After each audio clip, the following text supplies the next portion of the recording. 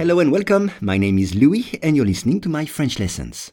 For each lesson, the text in French and the English translation are available in the description field. You can get it for free from your podcast app.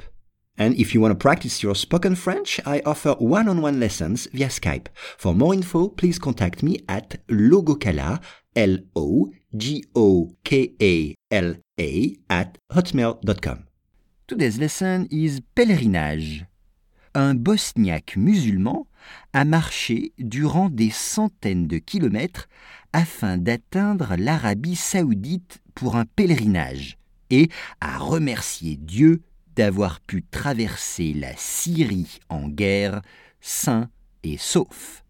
Once again, un bosniaque musulman a marché durant des centaines de kilomètres afin d'atteindre l'Arabie saoudite pour un pèlerinage et a remercié Dieu d'avoir pu traverser la Syrie en guerre sain et sauf. On commence avec un bosniaque musulman. Un bosniaque, c'est quelqu'un qui vit en Bosnie et sa religion, c'est musulman. Il est musulman. Donc, un bosniaque musulman, c'est a Bosnian Muslim. A Bosnian Muslim man, c'est un homme. Il a marché, to walk. Exemple, tous les matins, je marche 2 kilomètres sur la plage. Tous les matins, je marche 2 kilomètres sur la plage. Ou bien, marcher est excellent pour la santé. Marcher est excellent pour la santé. Des centaines de kilomètres,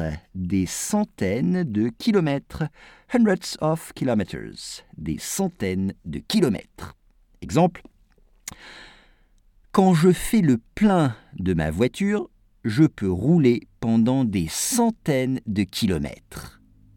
Faire le plein, c'est mettre de l'essence au maximum, du pétrole au maximum. C'est faire le plein. Donc, je répète, quand je fais le plein de ma voiture, je peux rouler des centaines de kilomètres. Atteindre, c'est le verbe to reach, atteindre.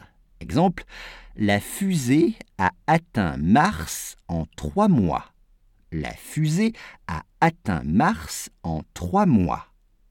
Un pèlerinage, regardez bien l'orthographe dans le texte, a pilgrimage en anglais.